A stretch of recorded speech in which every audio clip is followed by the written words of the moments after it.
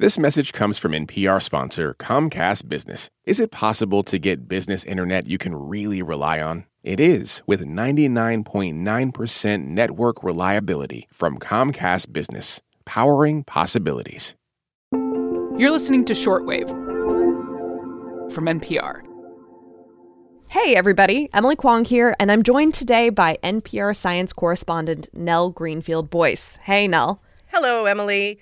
So listen, I've got a quirky little mystery for you. Oh, go on. I love a mystery. So back in 2006, there's this researcher, Tim Bartholomaus, and he was hiking around the Root Glacier in Alaska. Tim's a glaciologist at the University of Idaho, and he was there just going about his work, setting up scientific instruments, pretty typical stuff, when suddenly he was startled by something strange on the ice. What the heck is this? I wasn't anticipating that. What did he see? Well, scattered across the vast whiteness of the glacier were these bright green balls, like dozens of them. Kind of round. They're sort of like the size of small decorative couch cushions. And they're just resting there on ice. And they're, bright green in a world of white. He was looking at balls of moss. Moss balls? Moss balls. Okay. But not like the moss you might see in the woods.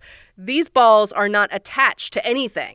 It's just balls of moss that are found sitting on the glacier ice, kind of like green tribbles. Do you remember that famous Star Trek episode when all these furball-looking things were taking over the Enterprise? Oh, yeah, The Trouble with Tribbles, original Star Trek.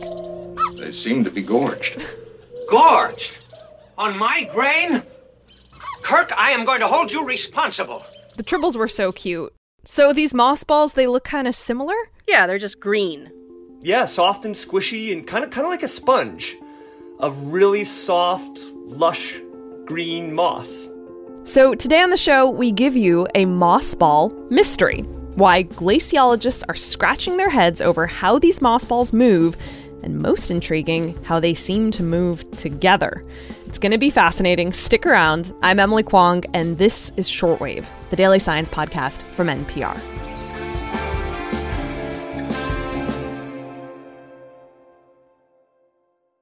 This message is brought to you by Apple Pay. Fussing with plastic cards should be a thing of the past. Instead, pay the Apple way. Apple Pay is easy, secure, and built into iPhone. All you have to do is set it up. Just add a card in the Wallet app and you're good to go. This message comes from EarthX. The EarthX 2024 Environmental and Sustainability Congress of Conferences is happening in April and brings together all sides with one important mission: protect the planet. Go to earthx.org to register. This message comes from NPR sponsor Solgar. As people age, cellular function declines, which may impact changes in energy and strength. Solgar Cellular Nutrition is a holistic collection of cellular nutrients formulated to help fight cellular decline and promote cell health. Learn more at cellularnutrition.solgar.com. These statements have not been evaluated by the Food and Drug Administration. This product is not intended to diagnose, treat, cure, or prevent any disease.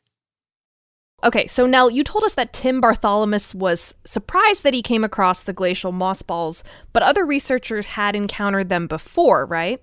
Yes, they're rare. I mean, they don't grow on just any glacier. It seems like conditions have to be just right. But researchers have spotted them for decades, and they've seen them in several places, like in Alaska, Iceland, Svalbard, South America. Wow. And, people who see them are generally pretty fond of them. I mean, in the 1950s, an Icelandic researcher described them in the Journal of Glaciology, and he called them jöklamis, or glacier mice. I love that. Glacier mice. Okay. So what do we know about these little fuzzballs?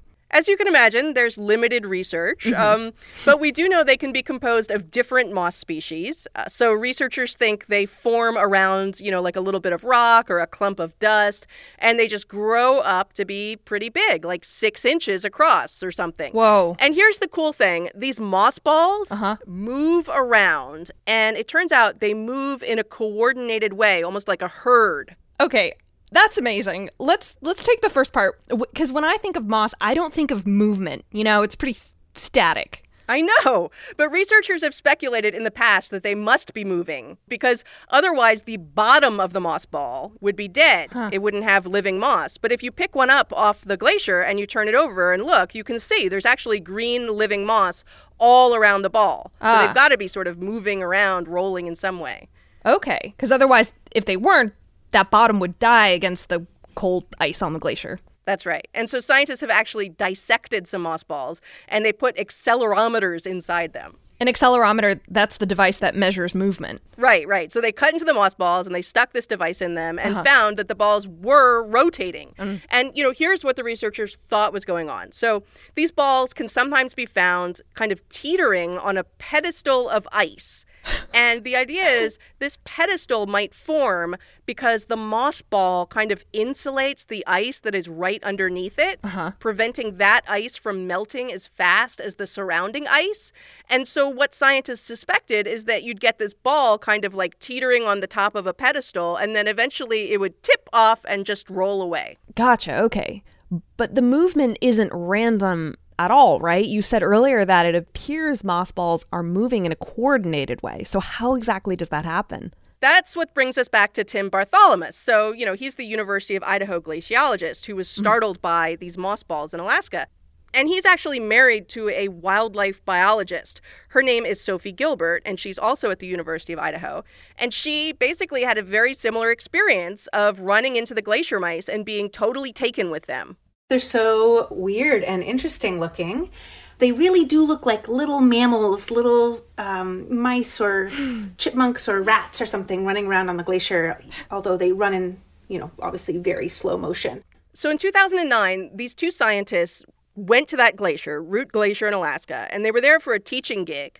But in their free time, they decided to track the movement of moss balls. Here's what Sophie said. Most people who would look at them would immediately wonder, well, I wonder if they roll around out here in some way.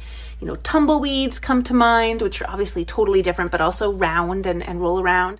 Okay, so they decided to track the moss balls, I guess, to see where they're going and how they're moving. How did they do that? Sophie is a wildlife biologist, right? So she had this idea to tag them, sort of like ornithologists tag birds or something. And she came up with this way of winding a metal wire through the moss, kind of like a bracelet. Brilliant. Or a sort of loop with an identifying sequence of little colored beads on the wire. And so the researchers could identify each individual moss ball and then track their precise location for a couple of months.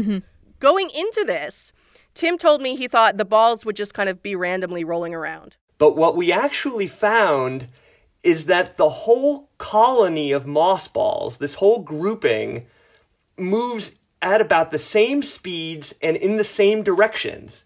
And those speeds and directions can change over the course of weeks. That is so wild. Right. It's crazy. Yeah. And so, they had all these research results. It was something that was kind of a side project. They hadn't really written it up or anything. And then they were at this happy hour with a Washington State University colleague named Scott Hodeling. And they started talking to him about this. And he was like, wait, what?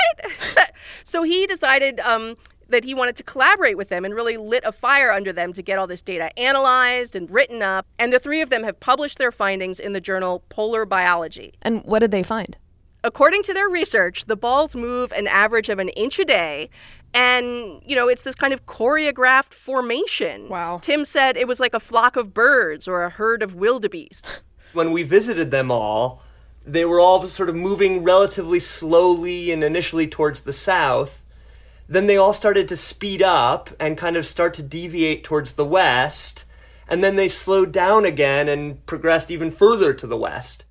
So do we know why these moss ball colonies are moving in this way? They considered several possible explanations. The first and most obvious one is that the balls were just kind of rolling downhill. But measurements showed that no, the moss balls were not just going down a slope. Okay, but what about the wind? Because wind changes direction. Like, could the wind blow and push them like tumbleweeds? They thought of that, too. They checked the dominant direction of the wind. But they told me, the wind doesn't explain it either. And so then they said, well, maybe it's the direction of the incoming solar radiation and how, that melts the ice or something.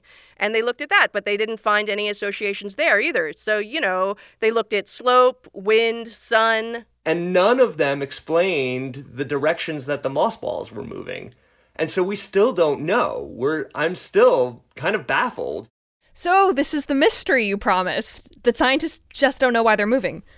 Yeah, and it's fun and also, intriguing. Yeah. Other scientists are thinking about this. I talked with this one researcher, Ruth Mottram, with the Danish Meteorological Institute, and she's long admired glacier mice after seeing them in Iceland when doing some field research there.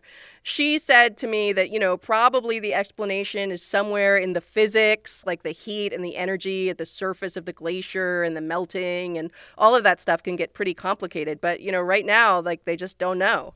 What would it take to know for scientists to figure this out? More research, and obviously it's not like this is a top research priority or something. Sure. But the study of life on glaciers has really taken off in the last few years. People used to think glaciers were this kind of sterile, lifeless, cold place. But we now know that it's full of bacteria and algae and, mysterious life forms like these moss balls. And does anything live inside the moss ball? Yeah, there was a study back in 2012 that found there's little critters in there. There's simple worms and even water bears. Oh, really? Okay, I love water. If you're listening to this and you don't know what water bears are, I highly suggest you Google image them. They're so interesting. Nell, I'm delighted to know about this abundance of life on glaciers. Moss balls rolling around, doing their thing. I'm wondering, too, are they endangered in any way by ice melt on the glacier? I guess they could be, depending on the glacier. Yeah. They're not found just everywhere. It seems like conditions have to be perfect. And, exactly why they form in some places and not other places is something that the researchers are interested in. Mm-hmm. Tim Bartholomaus told me he went back to Root Glacier recently for other reasons and did this sort of cursory check to see if any of the moss balls they tagged more than a decade ago were still there, and he didn't see any. But he did see plenty of others. He said, presumably they're just out there on the glacier doing their moss ball thing. He wants to go back again to look in earnest for the ones that he and Sophie tagged, and maybe they could even get a time-lapse video of these things moving. I mean, wouldn't that be cool to see this herd of green, fuzzy, mice-like things kind of creeping across the ice? I would love to see that video. Nell, thank you for bringing us this much-needed dose of delight, this moss ball mystery. You're welcome, Emily.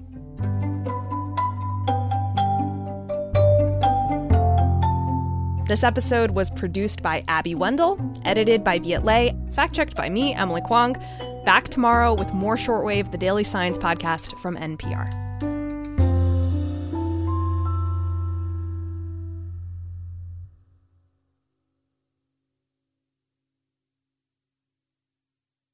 This message comes from NPR sponsor Shopify, the global commerce platform that helps you sell and show up exactly the way you want to. Customize your online store to your style. Sign up for a $1 per month trial period at shopify.com/NPR.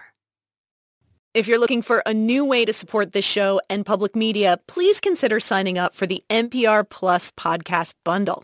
NPR Plus listeners get to unlock sponsor-free listening and bonus episodes from NPR shows like this one. You can find out more at plus.npr.org.